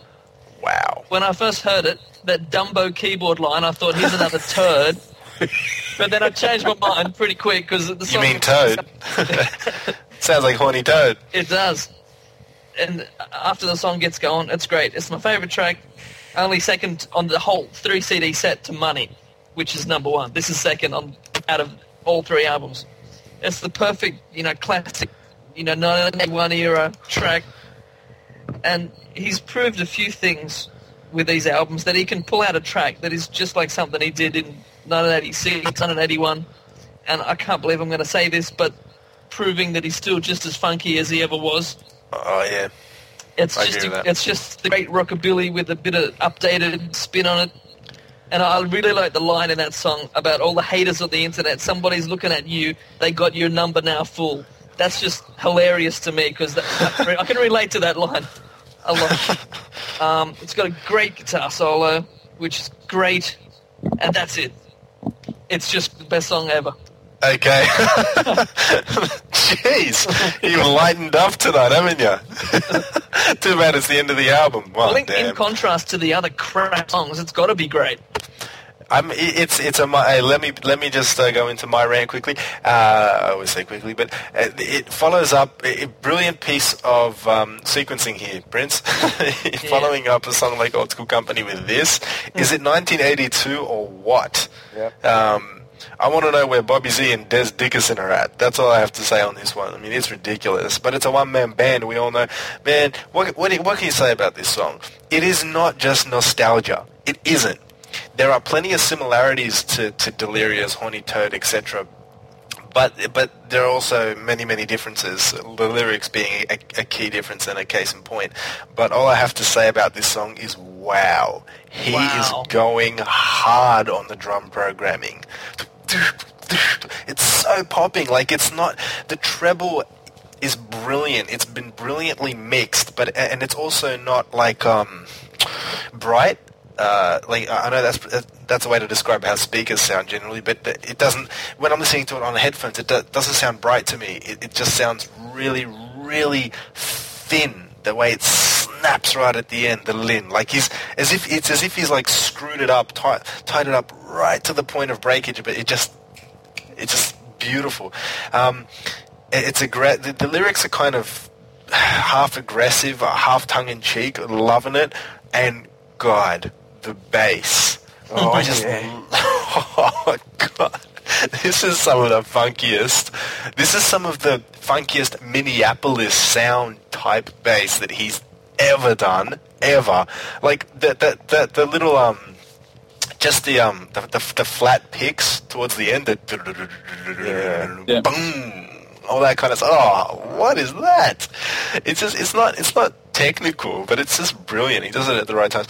The synth work is awesome. The guitar work is brilliant. I thought like Brian May came into the studio 3/4 into the song. He's like doing these great little solo. He's doing these little Killer Queen-esque type progressions, and it's really good. He doesn't usually play sort of those sequences. So it's awesome. And I just got to finish off by saying that this was the biggest surprise on the album, partially because at first I thought, oh man, he's putting on a B-side from the early 80s on it. And then I really listened to it a second or third time and thought, wow, this song is genius. It's saying something, but he succeeds. He doesn't sound lame, so he's got that covered. And then the drumming, the drum programming is just... And especially the end. I have to go back to the end. When he's obviously got some drums there, and he's overdubbed some. Maybe he hasn't even overdubbed them. I don't know. But he's filled in some some drum fills. Now some of them are obviously on a drum machine. Some of them sound like he's playing a kit. But whatever the case, it's brilliant. And the way it just goes, boom, boom, it's awesome. Like you think it's finished and then it comes back. Yeah, exactly. This is brilliant. He's just saying no one can touch this. And no more candy for you, player. Oh, man, what else can I say? This is another standout track for me. He really captures or recaptures the controversy 1999 era rockabilly style tracks like Ronnie Took to Russia or Jack You Off or Delirious. It works for me because he doesn't hold back or is trying to copy someone else's styles. It's ballsy. He's confident with it. He delivers the song with confidence. The lyrics are on point. It's a bit like the PFU funk type message to put everyone back in their place. It's a 10 out of 10 track for me. It's a great way to end the album. He takes this song and he kicks your ass with it. The guitar rocks. The bass pops like nothing else. Yeah. And I'm so happy that the city ends this way, unlike the way Planet Earth finishes. There's a comparison. I just love the start of this song. He's just screaming his head off for like 10 seconds. It's the best start to the song. Yes, 82! Oh man, you guys have convinced me even more so. He's on fire. Prince is on acid here. Oh god. Toe Jam, what are your thoughts? What are your additions into this one? No, I pretty much agree. It's a pretty awesome song. It goes in a lot of different places. The main, well, I guess you call it the melody. That bit. It's almost sort of like some crazy Tim Burton sort of song. So again, and I think I mentioned this a few times on a few other tracks, there are some really interesting harmonies on this album. That's one of my positives for the entire album, that he is using some different harmonies and scales kind of thing. Not that he hasn't used them before, but it's nice that he's kind of collected them all together on this album. I love the bridge. Look out, sugar, and then it goes to that rockin' guitar solo. Yeah. It's really cool. And there's also like a little surfs up bit in between at the end of each chorus, almost like Beach Boys kind of stuff. So it goes in a lot of different places. The screams as well. The screams are awesome. Like seriously, this could have fit on Controversy, and you would never know the difference. It's just. Yet, having said that, it doesn't sound dated. It just sounds like it's come from that place, wherever that place is, Controversy, and it could have fit easily. Man, this could, I could see myself listening to Controversy with this song on it and rating it one of the best songs on Controversy. Oh, That's yeah. how good it Yep. is. Yep. You know, No More Candy for You and Dance for Me. And this is the thing. Isn't it funny how both of these tracks, specifically this one, harkens back to an era, but unless I've read everyone wrong, I kind of feel like this is... he's not just going through the motions and playing his old, kind of using his old mindset in composing the song. I think it has a lot of those elements, but it's been updated by a lot. And I think on headphones, the Pro Tools and the mixing and everything has got a lot to do with it. Yeah. But yeah. There is one bung note, the bass line we're all talking about, that dun, dun, dun. Yeah. Yeah. Bung note on the piano, and I don't know if it's on purpose, but it sticks out like a sore thumb to me. I should have written it down when it is, but yeah, it's just a weird note. It's just kind of like someone's plonked his finger on his piano for no reason, just donk. I'm going to listen to that again. It's early. It's in the first probably minute and a half or so. Okay. During that dun, dun, dun, and it's when it changes to a different note. There's this one note that's just donk in there. I don't know what's happening Look there. out for the donk. I like the start as well. The start of it is just like that, sometimes I feel like my head's going to explode. Where he's just talking, what's that song? Can't Stop This Feeling I Got? Yeah. It's just like that. And then it starts off when he just screams his head off. It's great. What does he say? 99% of mortals. Oh, no. I have no I idea. think it's to do with the song anyway. It's kind of weird. Yeah, it's pretty weird now. Something about Too much spiritual fame. decay. Oh, spiritual decay. And then tempo's already doing it up. You know what I mean? It's just fantastic. You got it almost spot on there. It's brilliant. I hear you doing those screams, and I just want to go back and put it on and listen to him. It's ridiculous. And the thing is, the screams sound amazing. Yeah. Like, what's he? Is he filtering them? He obviously is, but He's been practicing. yeah, that's maybe what it. Maybe that's what it is. But it's brilliant. And also, this song, when you analyse it as well, it's basically a straight, rockabilly blues. However, he's such a good arranger that there's so much stuff happening on that you could almost not even realise that. Yeah, I can kind of hear that as well. I can kind of see what you're saying, because you don't think of it as a rock. I don't know. You don't think of it as a traditional rockabilly song when you listen to it, because it's got all these other elements. So much happening, yeah. Yeah, and this is the thing that happened to me with Lotus Flower, and it's actually happening to me more with Minneapolis Sound. Much more actually. These songs, the 9 songs on this record, and specifically songs like Dance For Me, Chocolate Box, Here by far, and also this one, have so many intricacies. It's crazy. Like, I think most other artists first of all, probably wouldn't be able to come up with that many, but second of all, to use them as compositional devices, even in the additional stages of recording, and adding all these bells and whistles. I just don't know how he does it. Like, I can't, not being a professional musician or anything like that, but it sounds seamless, especially on a song like No More Candy for You. But it's brilliant to listen to. We're too funky. You can't handle our crew. That's just a good line. Sounds like he's back in the schoolyard. There's many good lines on this. Yeah. What does he say about thanking the Lord and all this? It's just awesome. Just About, people accepting awards and... accepting awards and thanking the Lord, yeah. Which is a weird one, because, I don't know. There's all the haters on the internet. There's all the freaks in the magazines. Yeah. But the thing about the lyrics is like, if you could easily think that this track is pulled out of the vault from 82 and whacked on here, but it's the lyrics that make you realize it's not, because like the first line where he says art imitates music was like, it reminded me of that rant that he done in the year 2000 for the One Song, where he's talking about art and music and imitation and all that stuff, and then people accepting awards and thanking the Lord and all this. So I think all these references, they're more of his sort of ramblings of recent, and that what, for me, I know that it's a more recent track and not something pulled out of the vault. Yeah. Yeah, lines about haters on the internet would have confused a few people back in 1981, I guess, since neither of them existed.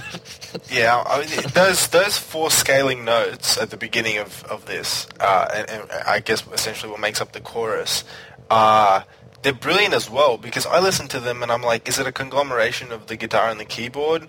It sounds like he's molded those two sounds together. Like, it's just not clear.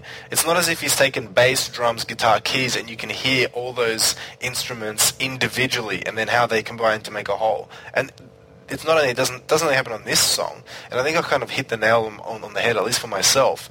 I find it very difficult listening to this album trying to distinguish its separate parts. Yeah, it does a lot of the actually songs. sound like it's a mix of both, like a keyboard and a guitar going.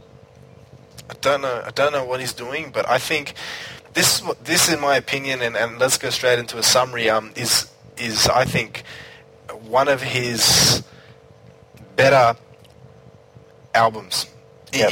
In his entire career and in the Prince canon, other than Better With Time and Old School Company can be forgiven, but I really don't dig that track. But the other 7 are just brilliant pieces of work. And the thing that I think intrigues me equally as much as the songs themselves, meaning how they're composed, etc., is the way that they've been recorded and arranged. So he's got the composition right, but then the arrangement and really the production, they stand out. You couldn't put a lot of these songs on 1999. They would sound out of place because I think there's more going on. Now, I don't know if that's because that not everything could be transferred on analog equipment, etc., but this just sounds brilliant. The nooks and crannies on this album, on almost every track, I've said this before, I'll say it again, they're filled with jewels on every corner, in potentially every second of every song. And that's what makes this an amazing album to listen to in general, and a complete mind-blowing experience if you listen to this album on a good pair of headphones and you actually put it up. Now, a lot of people are afraid to do that. Just give your ears... if you're going to put any album up, just like literally up, do it with this one, because you'll be surprised. I'm listening to this album and I'm coming back to it thinking, I didn't hear that. Oh, I didn't hear that. Oh, how cool is that? And it's brilliant. It's brilliant work. I don't know what else to say. I'm flabbergasted. What do you guys all think? Final thoughts? Because this is a straight 9.5 out of 10 for me. 9 to 9.5 out of 10. So it'd be interesting how everyone else sums it up. It's almost on equal footing with Lotus Flower for me. Maybe Toe Jam, what do you think? I can't say this is anywhere in my top 5 albums at all. I really like the album. To me, I see this album in the same league as albums like One Night Alone, The Truth, Expectation. These kind of mini concept albums that do a good job for what they are. But I don't hear the album as being like Lotus Flower or Rainbow Children Gold Experience. I don't hear it as being anything more than Prince having a lot of fun and doing a very good job, mind you. But to me, it sounds like it's just Prince having a bit of fun, and there are some really interesting things in the songs. But I just can't hear it as a really cohesive, amazing album. To me, it's a 7.5 album. Yeah, I don't know I can't say there's anything really wrong with the album, but I don't know. I just can't hear it as a cohesive, main important album. And I think some of that has to do with the middle track list. You're going to see me hear Even Better With Time, like great songs on their own right, but it does kind of die in the middle. And, when you're in the mood to listen to those songs, they're great songs. But when you're in the mood to listen to this album, in terms of what the album's trying to represent, it kind of fizzles off in those middle songs. There's a black hole in the middle of this album. Yeah, I'd say maybe a dark spot. Not a complete black hole, but a dark spot. A grey spot. A grey patch. Grey matter. So, yeah, for me, I'm giving it 7.5 out of 10. In the same league of albums like I said, Expectation, C Note, these mini concept albums that sort of have a theme and run through it. But it's certainly not. It doesn't compare anywhere close to Lotus Flower, in my opinion. I tell you what, after listening to you and probably what's going to come, I was really excited when I scored this album a second ago, wasn't I? Yeah, I think now that I'm comparing... See, this is the thing. I was comparing it as a piece of work. If I compare it to Lotus Flower, automatically my rating scale falls down. So I'm going to go down from that 99.5 to an 8.5 because I think in comparison to Lotus Flower, it'll easily drop a point. So I just wanted to update that for everyone listening. And...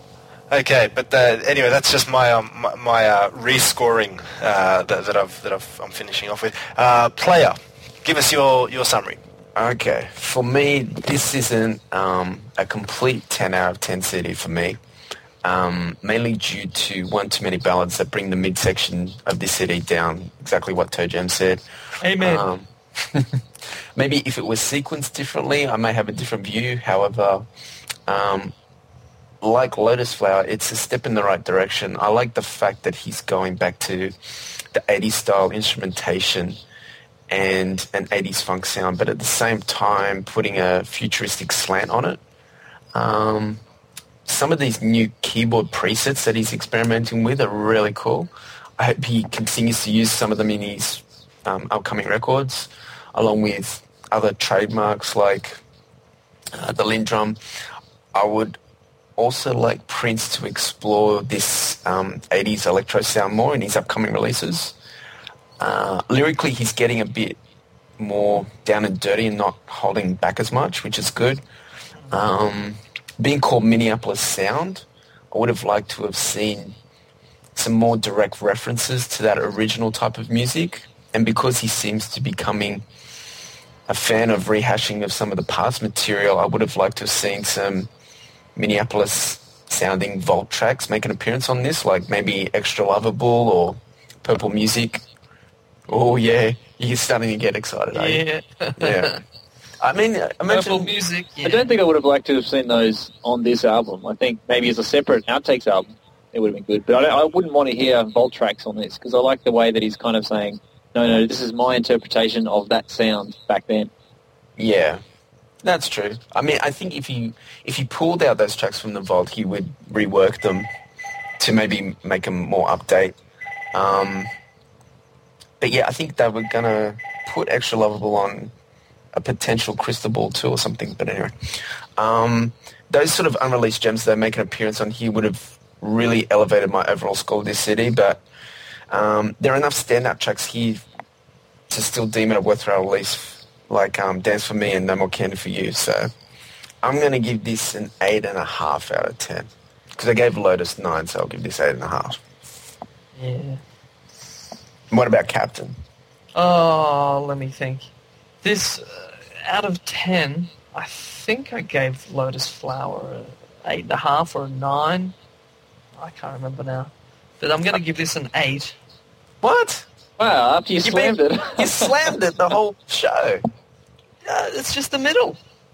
The start and the end's fine. 4 songs. You slammed like 4 songs and you're giving it an 8? But yeah, but the good songs make up for it. Dance For Me and No More Candy, they make up for all the crap on there. So maybe I'll go 7.5. Yeah, that sounds better. But yeah, with this album, the thing that hit me when I was listening to all of these albums is, especially this one though, when we listen to Prince and he's making an album and we're listening to what Prince thinks is a contemporary song and what he thinks is the hip, cool thing. And sometimes he's just so far off the mark, it's just hilarious to me. What was that? Which track is it? Valentina. I think that's just horrible.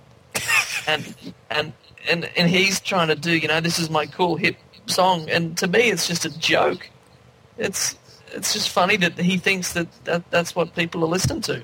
The way he interprets what he hears on the radio and then tries to do it himself in his own way. It's just, some of them are just so ridiculous. He's so far off.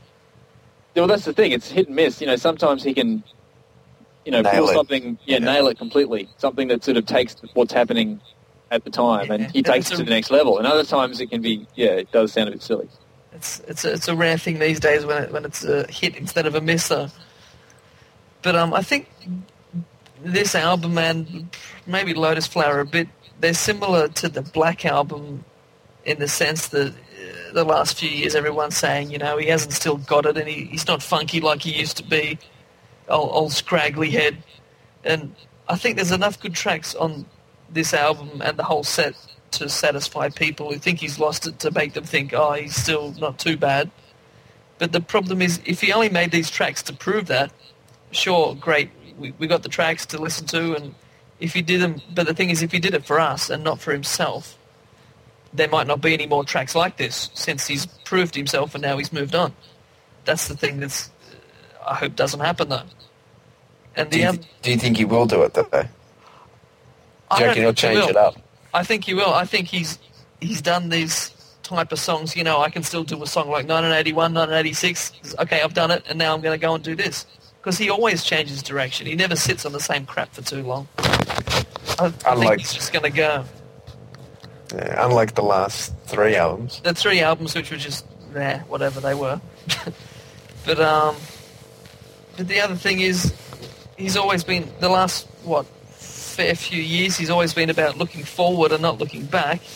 And yet MPLS Sound is looking back in the way the old Prince and the synths and the Lindrum and everything else, and he's getting nostalgic.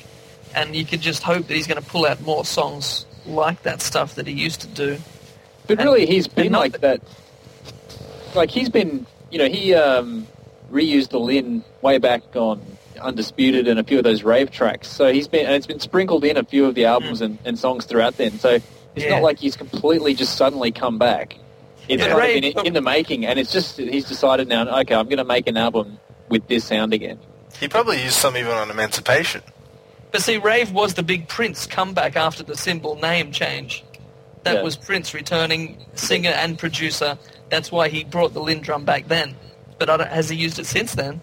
Yeah, no, he used it on... It's been then and now. Yeah, absolutely. He's used it on a few of the MPG Music Club tracks, like Northside. That's one track that comes on. Props and Pounds, I should say. All that high stuff, there's a bit in there.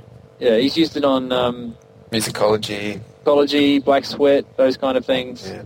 So, it's been sprinkled in there. It's just that now he's decided, okay, I better make an album with this sound again. Yeah, okay. But I'll give it 7.5. That's about it. Captain 7.5, MC 8, Player, what was it? 8.5.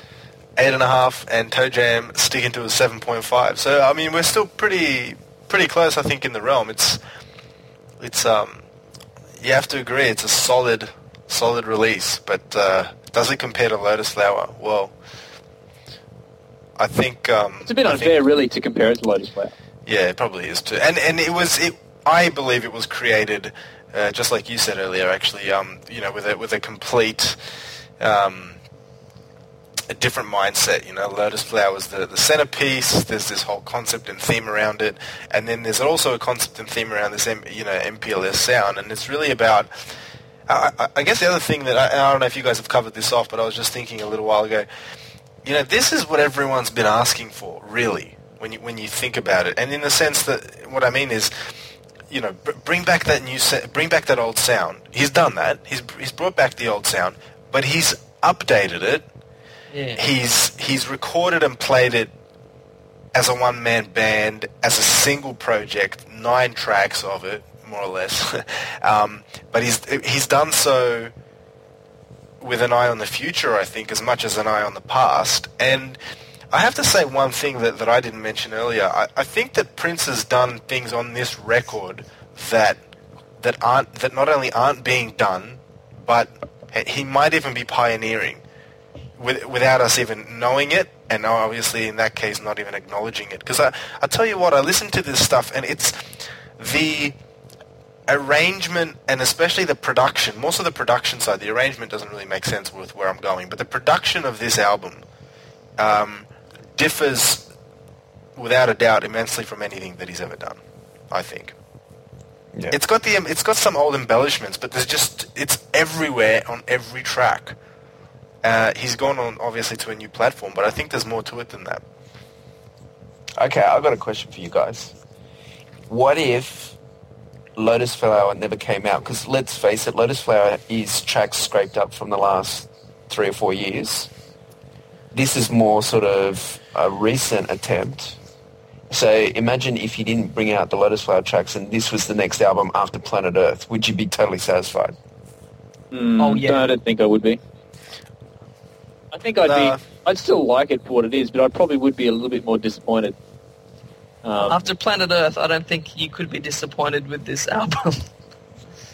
Yeah, I don't know. I think it would have been 2 years after Planet Earth, we get this serving of 9 songs, a couple of which, like, I think we've all got different songs, but there's at least 2 or 3 songs that each of us weren't really over fussed on.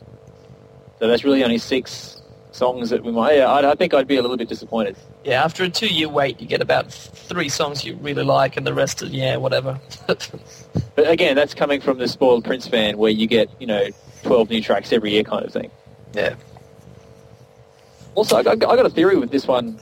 About this time last year, there was all this talk of an album coming out called Amana or something like this, and I wouldn't be surprised if that was that was the original incarnation of Lotus Flower, and then for whatever reason that got held up. And I think in his spare time since then, that's when he's like, "Hey, I've got all this spare time. I might record another album," kind of thing. That's the way I hear this album, is that he has put it all together quite quickly. I reckon yeah. I never heard anything about it. Oh, there was some solid rumours about this time last year that the new album was going to be called Armana. It was all like some Egyptian theme. And I think that's what Lotus Flower was originally meant to be. Because he was flogging off that Turn Me Loose song. That was about a year ago, and everyone was geared up for some release then, and never happened. Yeah, and they had the big Lotus Flower poster in the background. Mm. Or the big collage thing. Yeah, there was some sort of project. There must have been. But there's probably a different one every day. He changes his mind every day. What he's doing. I think he was inspired this album with the London shows, because he was based in the O2 Arena. He practically, I think, lived there. He set up his own tent there. I don't think he ventured out much. So what's he going to do all day? He would have written that sample section in the middle where he's pulling out all the old classic samples. I think that's what's inspired him for this album. He's pulled out all these things and gone, I'm going to do something that's like that. I'm really feeling this nasty girl, or I'm really feeling, she's always in my hair, or something that's back from that. And he's tried to... He might have been surprised with the reaction he got from the crowd when he did those sections. Yeah. So I think, maybe during the nights he was doing the concert, during the days he was working on this, and, it's come out. So that sample set, that's pretty much my favourite part of those whole last 2 shows. Really? Is when he got on the sampler and played around with all the old stuff. And everyone went absolutely ballistic Oh man, when he did it. Yeah, I crap. thought it was a bit silly. Like, it'd probably be cool if you were, in your 40s and, you were a Prince fan from way back in the day. But, I don't know, as a pretty avid hardcore follower, I thought it was a bit silly just playing samples and singing over them. I would have been there screaming my head off. Well, I'll just close with one thing before I switch off, which is I think the reason why I like Lotus Flower so much, and to a slightly lesser degree MPLS Sound, probably comes down to the fact that he sounds very inspired, and I might have mentioned this again previously, but he really sounds inspired in a lot of the vocal delivery, in the playing, in the presentation of the albums, and all I'm waiting now for... Sound like a broken record, but where is the tour? Yes. Where is the tour? Give us some candy. Give us some candy, please. Hopefully it'll be starting in exactly, Come over here. 4 weeks. Come over here, duck. Come over here. I want to teach you a lesson. Come over here, duck. Come over here, I say. Come over here, duck. Can't you see my big gun? Come over here, duck. I say, come over here. Come over here, duck. I want to teach you a lesson. Come over here, duck. Come over here, I say. Come over here.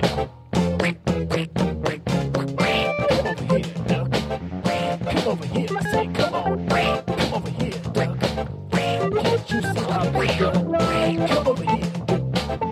Come over here, duck. Come on, come on.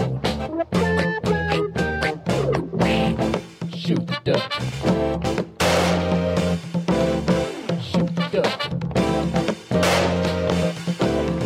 Shoot the duck. Shoot the duck.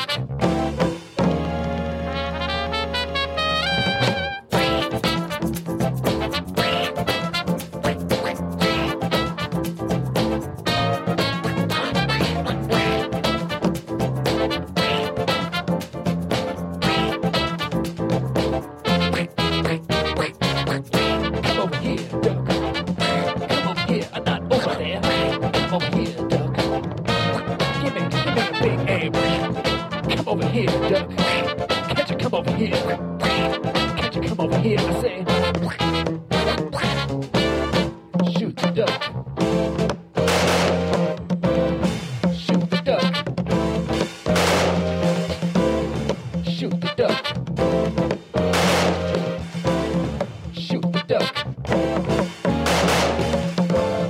Shoot the duck. Shoot the duck. Shoot the duck.